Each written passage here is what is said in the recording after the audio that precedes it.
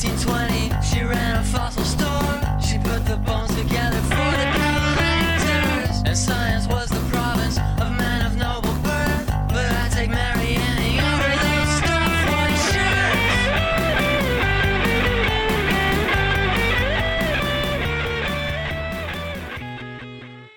All right, welcome back to STEM Fatale, Nice. your Women in Science history podcast. I am your co-host, Dr. Emlyn Gremlin. And I'm your co-host, Dr. Emma Dilemma. Yeah, sorry this one's a week late. My computer died, so Yeah, it was hard to poor record. Computer. It's been in and out of the shop. I know, I think it's okay for now. Yeah. It's okay. it's bruised and battered, but it'll be okay. Yeah. It's an old boy. Yeah. And I'm I get very that. hard on computers. I just really take him to town. Oh, poor guy. Mm-hmm. Or girl. You know,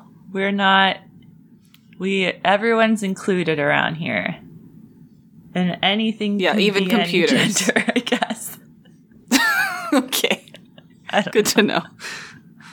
All right, so what are we talking about this week? I didn't come up with a question. Shoot. Yeah-oh. I wonder if I can come up with something really fast. Ooh. I'm sure it's gonna be good. I kind of can't think of anything. I have a question. Oh, what? Yes. Who is our woman this week? Okay, Our Lady of the Week, because I don't have a question. Didn't even write like a sentence that's just like introducing her, which I used to do sometimes so I could remember like what exactly to say. But Our Lady of the Week is basically the queen of cacti. Yes. And she is Elia Bravo Hollis, who Love we it. have, I think when we were first starting the podcast, quite a few people suggested we talk about Elia. Yeah, and so she's a pretty famous biologist in Mexico and abroad. And, yeah, but when I was looking up things about her, there's just all these articles that are just paraphrasing other articles, but then getting the facts mixed up. Anyway, I finally found Oh no.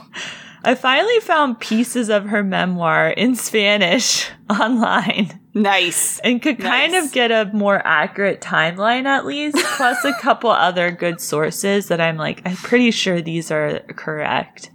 Man, oh man, there's kind of a lot of misinformation. Not misinformation, but just getting the facts of her life straight were pretty difficult. But she does have a memoir, Memorias de una vida y una profesión, which, if anyone could find it, I think you can get it on Amazon. But if you want to learn more about her and you know Spanish, I would recommend reading that because it sounds like she had a lot of really interesting experiences and a pretty cool life, but just not enough people have written about it in a way that's super available. Besides her memoir, which is in Spanish. Yeah, and my and Spanish nobody's, is I'm guessing, subpar. translated it. Yeah. Yeah. Anyway. But I'm going to try my best to tell you all about the life of Elia Bravo Hollis, who, let's just excited. get started. You ready? I was born ready. Okay. So Elia was born to Samuel Bravo and Carlota Hollis de Bravo on September 30th, 1901. So very early. Over 100 years ago now. Wow, so crazy. I keep thinking 1901 is 100 years ago. Or 19... Yeah, I do too. I keep thinking it's 2000. We can't escape 2000. Yeah. And she was Born in the village of Mixcoac, which is part of present-day Mexico City. Let's see. She had 4 siblings, including a sister, Margarita Bravo Olis, who would actually go on to become a great helminthologist, which is a worm scientist. Yes! Yeah. But there's even less info on Margarita than there is on Helia.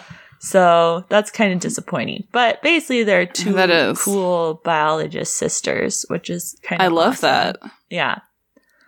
Their mom and dad loved nature and would take the kids out to play in nature a lot or to go stargazing at night. And so she grew up with an appreciation for the outdoors early on.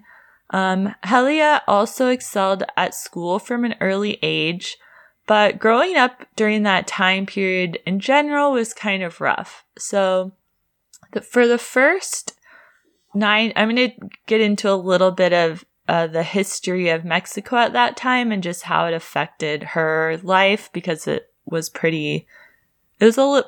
a tumultuous time. Let's just say that. Mm-hmm.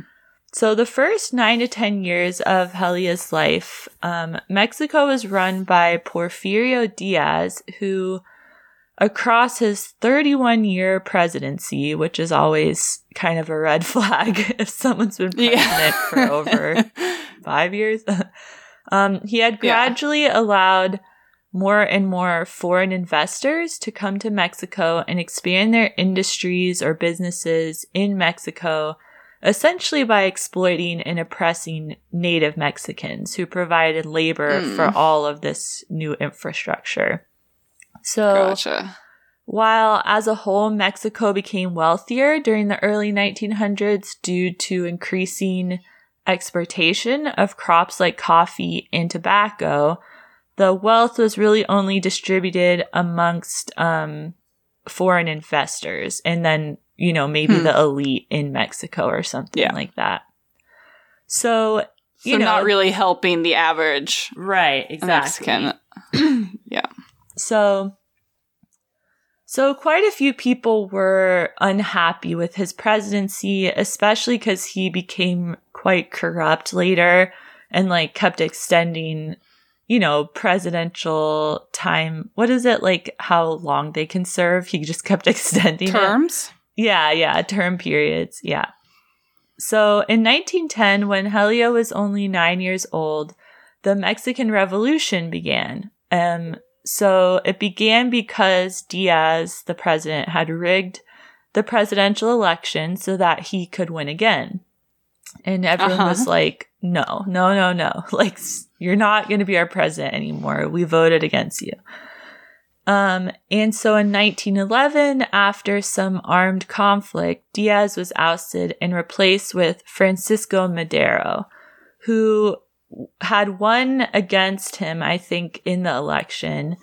And he was a bit more moderate. He thought the foreign investment was crucial to Mexico's growth as a country, but wanted more distribution of the wealth. Makes sense. So he tried very hard to appease everyone, which would kind of prove to be his downfall. Gotcha. But he was generally more pro-democracy. And on that sliding scale. Yeah, right. So Helia's father was a supporter of Madero, the new guy. I'm not sure to what extent, but in 1913, Madero was assassinated, so people were becoming frustrated with him for Madero for trying to appease the other side. Both of his supporters, everyone who liked him then got mad that he would try to appease the other people. Eventually, he was assassinated during a military revolt orchestrated by his own army general, Victoriano Huerta. And when then Huerta took over and began a somewhat despotic rule, which included killing of many of Madero's supporters who were fighting to oust Huerta. And unfortunately, Helia's father was among that group. Oh, no. Yeah, so her father, Her father was murdered in 1914 when she was just 13 years old, as he was fighting with a group to try to oust Huerta. So, yeah, That's it's really awful. sad, pretty crazy way to grow up, probably during this, like, really politically tumultuous time. But, yeah, so the next 5 to 6 years until, I guess, the formal end of the revolution in 1920 were similarly tumultuous, like, a lot of turnover in who was leading the country during that time. And then even after 1920, there were sporadic violent clashes. But fortunately, during this time, Helia was mostly able to focus on her studies. You know, she's a kid. She probably wasn't super involved herself besides just the tragedy for her family. Mm-hmm. And since she was so good at school, this eventually paved the way for her entrance into the well-regarded National Preparatory School, which she went to in 1919. And this is a high school that's associated with what was then called, this is just a lot of names of schools, which are really long. Okay. It was then called the Royal and Pontifical University of Mexico. It's now known... Very fancy. Yeah, it's now known as the National University... oh, wait, sorry, I have like 10 names here. It's known as the... National Autonomous University of Mexico, or the Universidad Nacional Autónoma de Mexico. So I'm going to call it UNAM from now on, because it's really long. Love it. And that's sort of the abbreviation for it and what it's known by. But this is a highly ranked public research university and the largest university in Latin America. So her high school was like associated with this university. Gotcha. Okay. Yeah. And it was a very cool. good school. Yeah. Mm-hmm. So let's see. At the time she joined the school, it was operated by the government, which meant that they kind of controlled all the curriculum that was taught and the subjects and like what kind of degrees were offered. And she would meet quite a few future famous people at this school, including the painter Frida Kahlo, which I thought was pretty nice. cool. Yeah. And Yeah. both she and Frida Kahlo went to the school with the goal of becoming medical doctors. Oh, I didn't know that about Frida. Yeah. And I think that's where Frida met Diego, because I read here and there that he was like painting his murals in the school at the time. He was much older than them. Like he wasn't a student, like 20 years older than them. But I think he was painting murals in the university or the school or the city around that time. Anyway, Diego Rivera, Frida Kahlo, also very interesting people, but not the subject of our podcast. Were they a today. couple? Yes. I don't know really much about Frida Kahlo. Oh, okay, yeah. She's fascinating. I don't know why I know anything about her, but she's very interesting. And kind of tragic. Like she had polio, and I think it led to a lot of physical ailments in her life, and then a lot of that's like expressed in her art, you know, which is so gory and like anyway. But yes, she was married to Diego Rivera, who was like 20 years older than her, and this like famous muralist. Yeah. Anyway, Helia met them, which is pretty cool because they're like some of the most famous painters in Mexico and like in the world, really. Yeah. But so even though she went to school with the goal of becoming a medical doctor, she quickly became more interested in another subject, biology. Yeah. Yeah. And she began working with a professor at the university, Dr. Isaac Ocho Terena, who studied cacti, among other things. So he was a biologist, and I don't know, I think they had biology classes, but no degree even at that point, just medicine. Gotcha. So, however, she was able to start taking field trips with him in small groups with other students and completing research projects. And she specifically was interested in protozoa to begin with. Yes! Yeah, which is pretty cool. And she published her first paper in 1921, and it was on free living protozoa. And she published it, and I think she's still in high school at this point. She published it in the Mexican Biology Journal and became the first woman to present to the Antonio Alzate Academy of Sciences in Mexico that same year. That's very cool. Yeah. I just bought a bunch of protists. For what? For fun? Well, partially for fun. I also bought a bunch of bioluminescent dinoflagellates. But so mostly for the class I'm teaching, because we can look at population growth and measure like growth rate and carrying capacity and do competition experiments and things that are easy to do in like a short period of time. That's cool. Protists are awesome. That's going to be fun. Yeah. Yeah, I think so. They liked it last year. Yeah, protists are really fun because they're so easy to just watch under a microscope and be like, what is this weird creature I never knew existed doing? And they all have different, like, they all move around differently. Yeah. They're very distinct. It's easy to identify them, so that's good. Yeah. Are protists all single-celled? Is that part of being a protist? One cell? I think so. Anyway. Like a one-celled eukaryote? Yeah, I think that's right. I really should know this. That. I always get protists mixed up with whatever. We won't get into this. It's one of those usually things, a single cell. It's one of those terms that doesn't actually like it has some meaning, but it's not one group of organisms, right? Like it spans all these different phylogenetically distinct groups. So I get confused, like what's a protist and an algae, and there's overlap. And I don't know. Okay. Yeah. Protists are all eukaryotes, generally single-celled. Yeah. So let's see. Right. Around this time, she also started studying cacti with her professor and contributed even to his book. When she was a student, she contributed to his book, The Cacti of Mexico, which he published in 1922.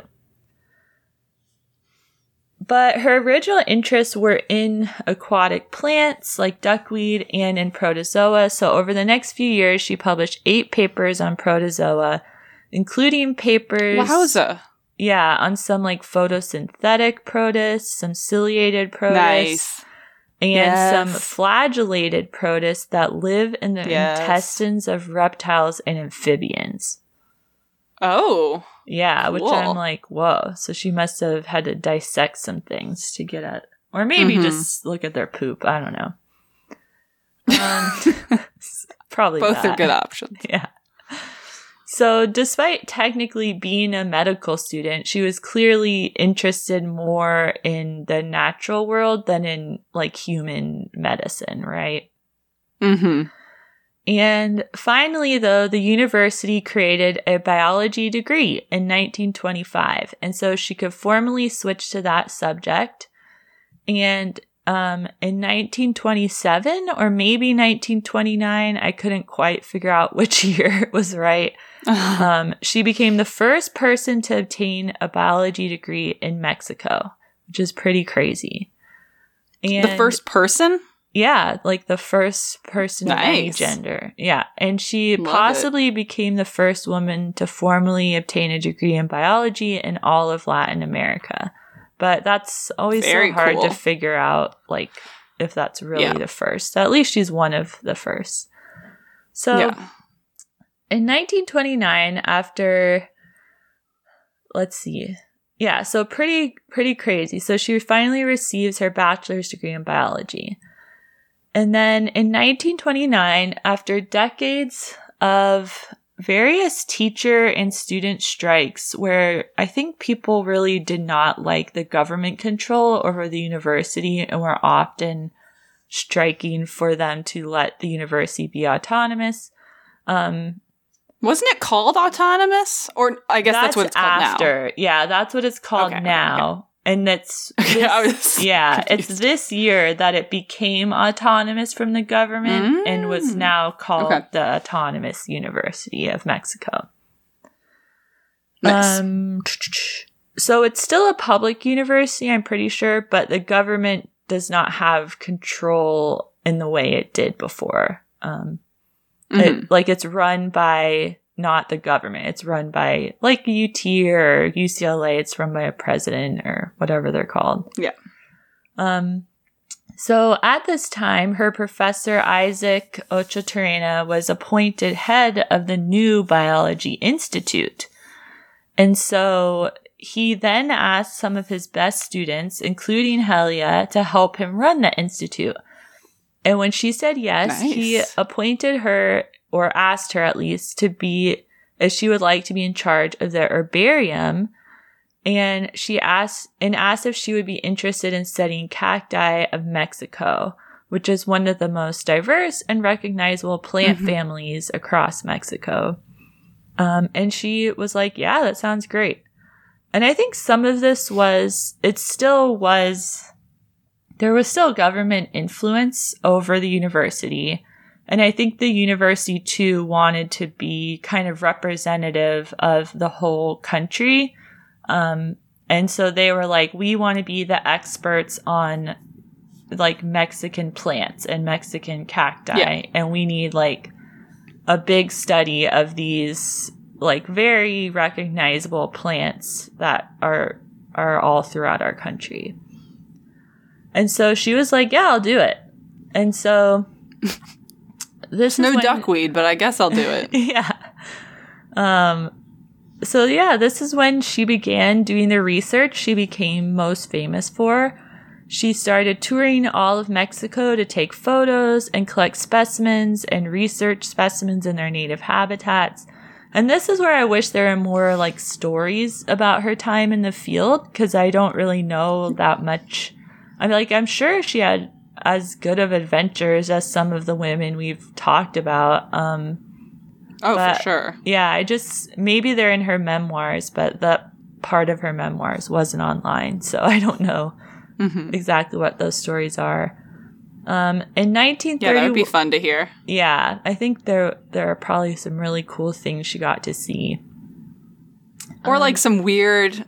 I would just imagine when you're doing field work, especially as like a woman, you just have some weird interactions. Yeah, just you have some fun interactions with seeing nature. You have some strange interactions with people. You have some probably weird, fun anecdotes, scary anecdotes, all the above. That would be crazy cool animals to hear about. See. Yeah, exactly. Creepy men.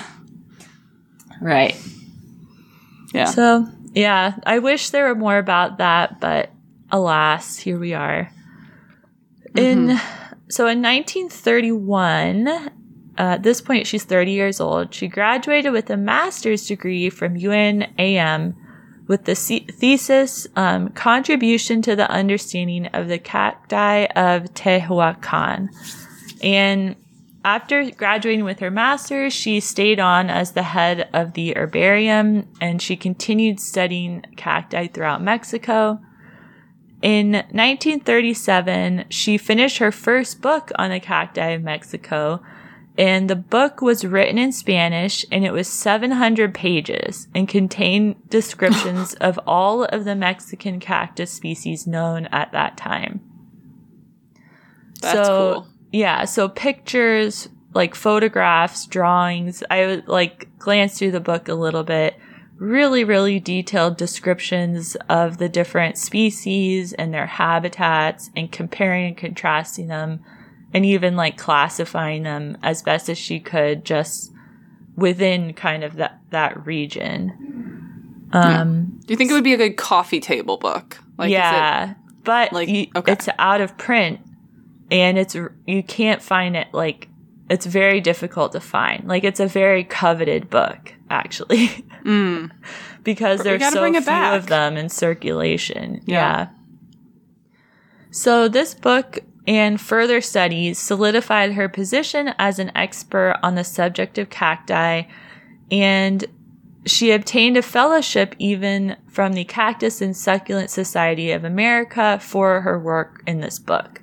So it was just incredibly impressive, and especially for one person to publish, such absolutely. a tome, And so at some point, okay, this is a tangent a little bit, no. But for like scientific books like hers that go out of print, you know, how do we access that information? Actually, it's online. It seems like there's, okay. So if it's out of cool. Yeah, I found there's that that website that has books, like ebooks essentially, that are free. I forget what it's called. It's like a Biblio something. I don't know. There's one website where I've found a lot of books before for free, where they've just someone scanned all the pages of like that book and put them online for free, which is pretty cool. Yeah. Yeah. So sometimes, you can find that stuff for free. Otherwise, you have to like go through a web of libraries probably to get anything like that. But at least you can look at it online now. And I think libraries are trying harder to digitize stuff, but then that is a lot of like space and costs a lot of money to keep things online. So anyway, so you can, I think you can look up this book and read it if you know Spanish. But you can at least look at the pretty pictures and drawings and stuff too. So let's see. So around this same time, 1937, after the publication of her book, she married one of her schoolmates, Jose Clemente Robles.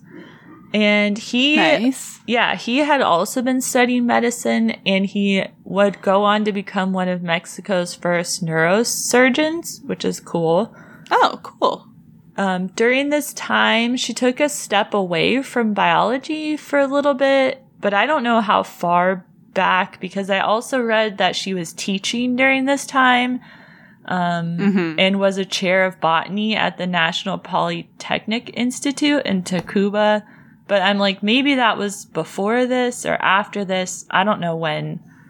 I got kind of confused about the timeline here.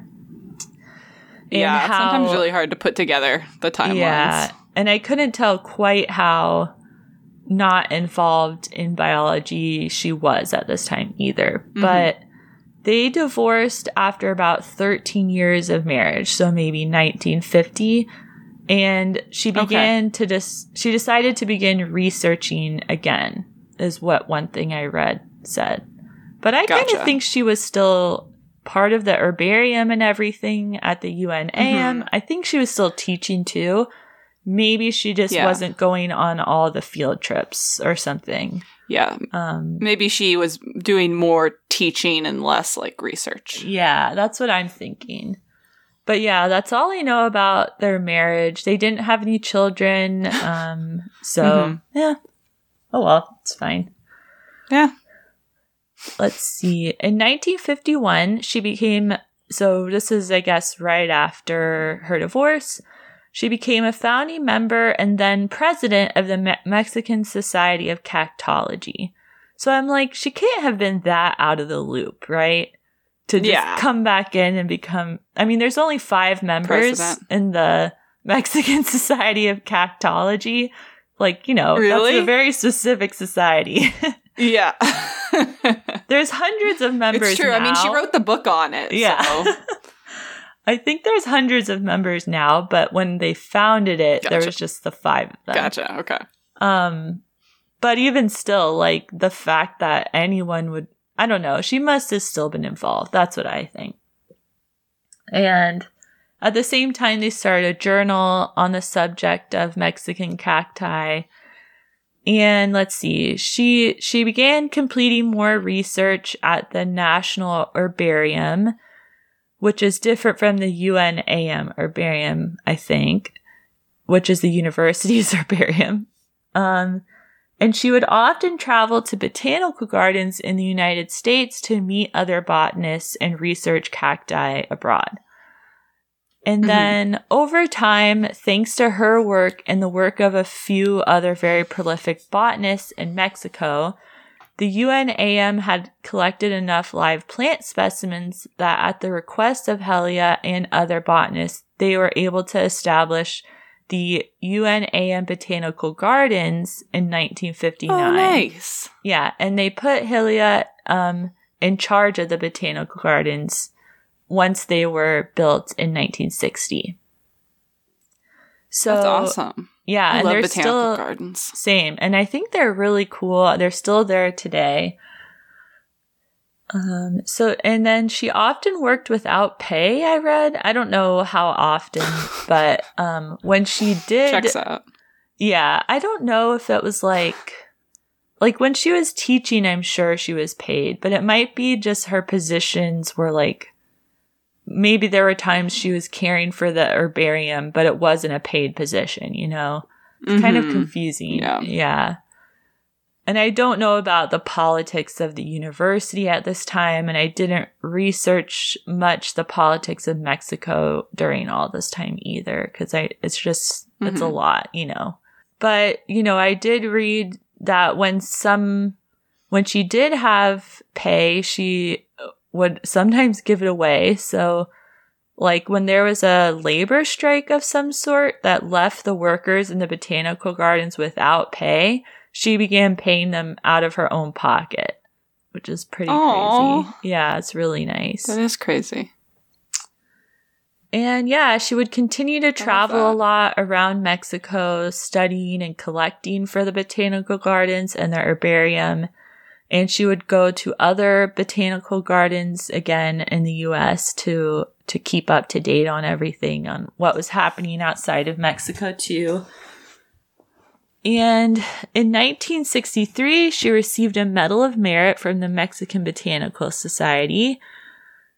After years of pressure for a new book, because her book had gone out of circulation, she published a second edition of Las Cactaceas de Mexico in 1978.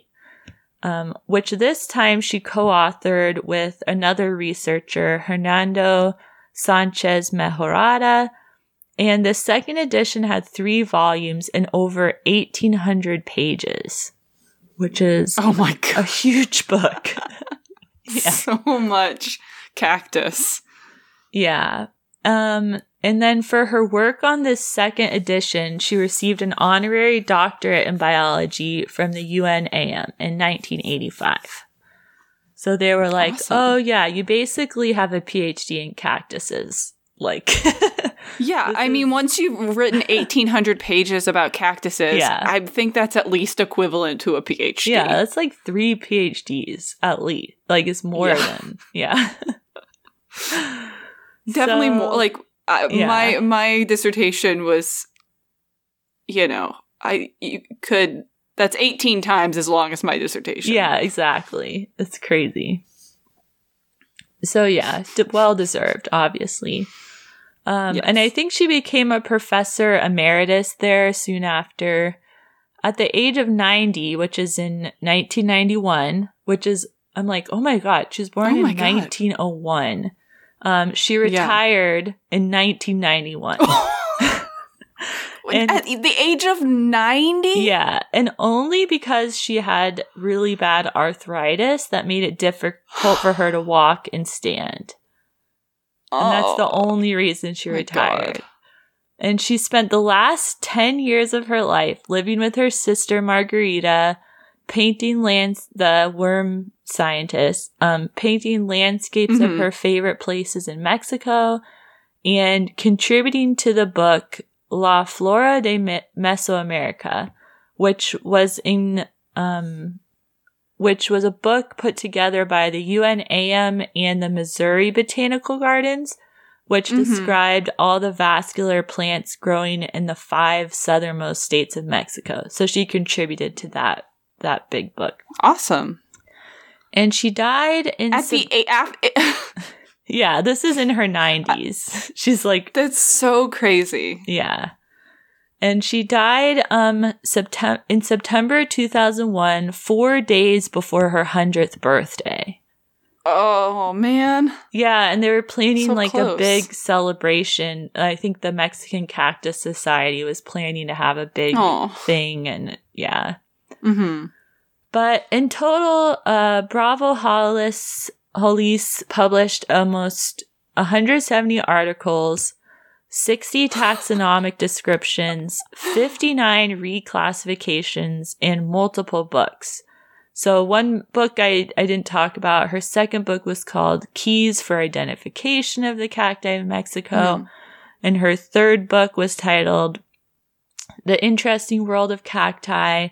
And then, also one thing she did in her 90s after she retired, quote, was write her memoir, which was the Memoria de una vida y una profesión.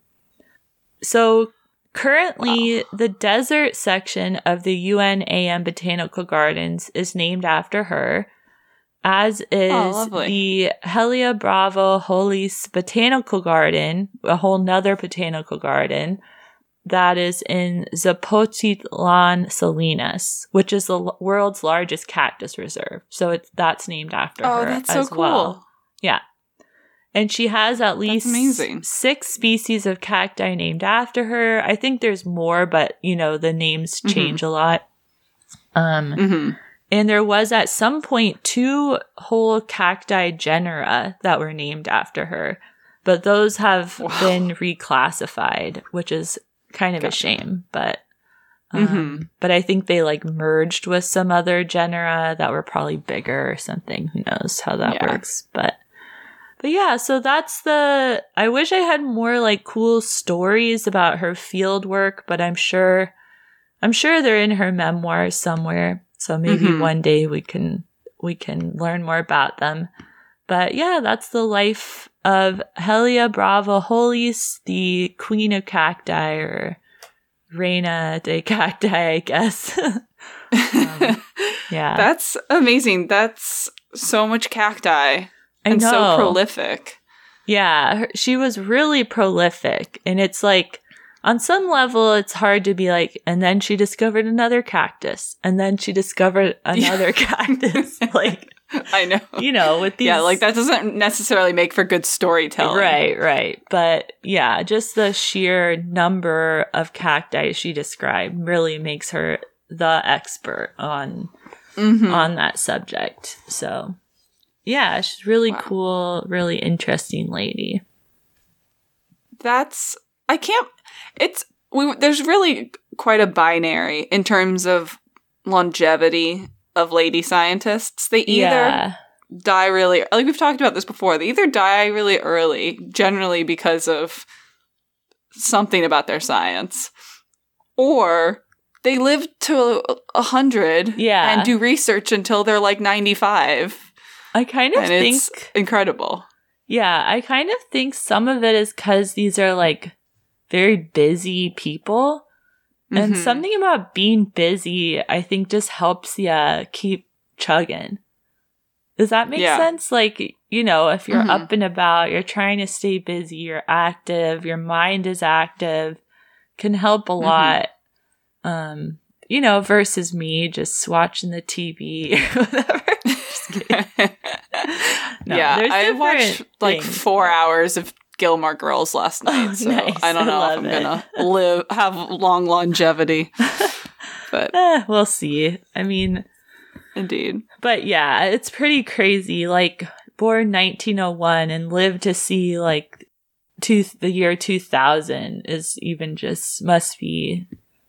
That's just such a wild time to go through all those decades of a lot of different things.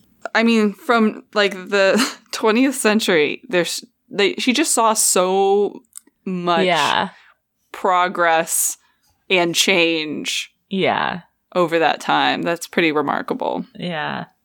I loved that. That was great. I mean, sure, it would be nice to have more anecdotes, but you know, we can only do what we can do. If anybody wants to read her memoirs and translate some fun anecdotes, we would not mind. Yeah, maybe there's even a translated version of her book, but I can't like buy it the day before I'm doing this, like, and read it all. No. We've got to be more prepared. Yeah. Which is not going to happen. No. Sorry, guys. Doing the best we can. Should we work? Yeah. Work, work, work, work, work. All right. So I'm going to my shout out is about worms. Whoa. It's not Marguerite. I wish it was, but yeah. But it's similarly about worms. Yeah, nice. But it's about ambush predatory worms. What? Worms are crazy. So my shout out today goes to Yu-Yen Pan, an earth sciences PhD student from Simon Fraser University, for being the first author in a paper in Nature Scientific Reports entitled "The 20 Million Year Old Lair of an Ambush Predatory Worm Preserved in Northeast Taiwan." What? So, have you ever seen the movie Tremors? I haven't watched it, but I have definitely seen like clips of it. Like, I kind of know the premise. Okay. They're giant worms going through the ground, right? Yes. Yeah. So just keep that in the back of your mind. Cool. I'm terrified now. You absolutely should be.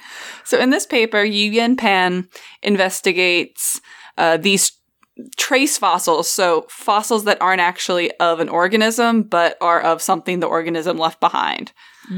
So she looks at these trace fossils of these large L-shaped burrows in northeast Taiwan, which is an area that was submerged 20 million years ago. So these fossils would have been underwater.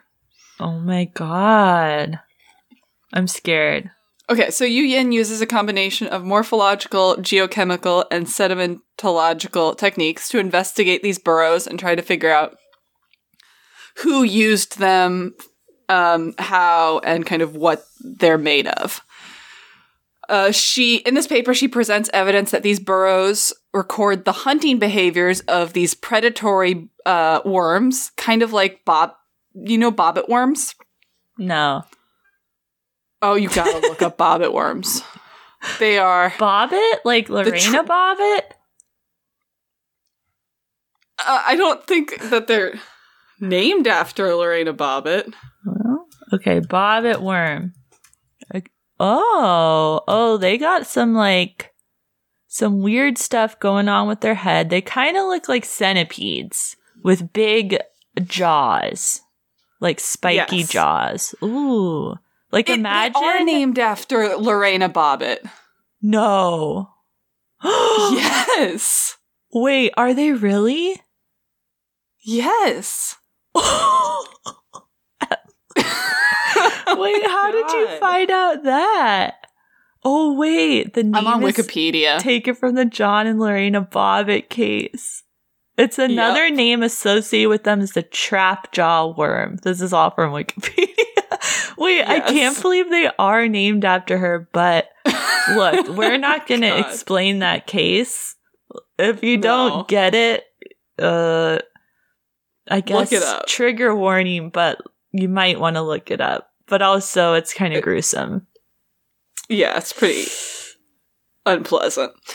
Wait, okay, but sorry so if you watch for the a video distraction. Of them, yeah. No, these are good facts to know. So these bobbit worms, they can also be about 2 meters long, and they live in the sand, and they will ambush predators. They'll hide under, and then they'll use their jaws to grasp onto prey and suck them back down into their tunnels. Gosh. That's really cool and frightening at the same time. Ugh. So based on the fossil shape, these fossils that they found look similar to what bobbit, like the bobbits, like modern day bobbits. To their what modern day holes. bobbits look like. Okay, yeah, they're like burrows. Yeah, and so all the evidence suggests that these fossils are are the burrows of kind of ancient bobbit-like worms. That's really crazy. Yeah, so it's very cool, and it's like the first, it's the first trace fossil of an ambush predator. So it's kind of, it shows you kind of the behavior of the organism that lived there. Yeah, that's really interesting. Yeah, because I feel like I've seen, fossilized worm tracks before, where they're crawling across. But I'm sure it's really hard to identify burrows unless you know unless there's a similar creature living today, right? So yes, yeah, exactly. And there's really very little evidence of these worms because they don't have any hard, they don't have bones, anything like that. So there's really nothing that gets fossilized. Yeah, okay. Except these burrows. And so, yeah, there's really cool information that they have about kind of the shape of the burrows. They have this funnel shape at the top, which is likely due to the worm pulling prey down and kind of disrupting the top of the burrow. So there's a lot of cool information that they have that connects, that explains and provides evidence for it being a bobbit-type worm. Bobbit worms. That's using these burrows. That is so funny. Yep. That's really cool. I'm going to look it up. I'm going to, you should. watch so the study is a really fun read.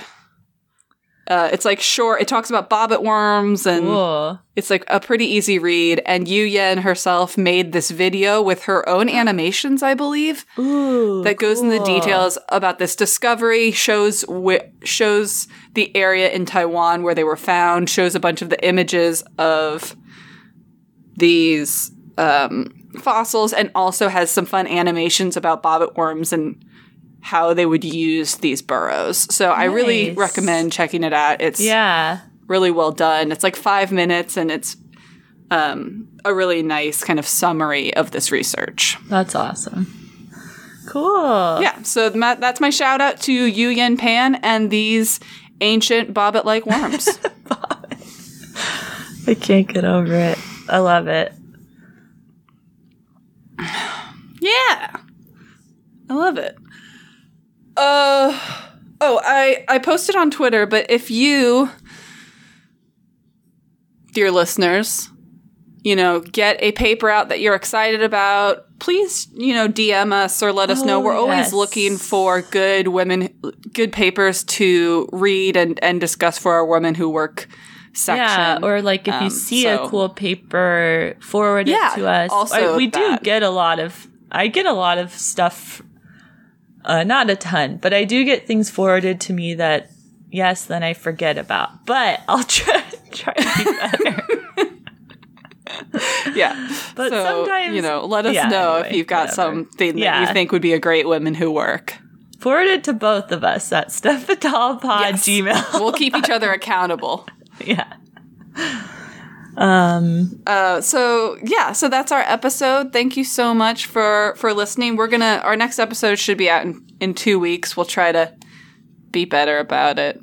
But it's been a wild year already, so. Yeah, it's been also we're you doing can't our predict best. Your technical troubles, so. No, you can't. Yeah. But thanks, as always, to Artichoke for our awesome theme music and Caitlin Friesen for our awesome art. And you, dear listeners, can go stimulate yourself. Bye. Bye. By circa 1820, she ran a fossil store. She put the bones together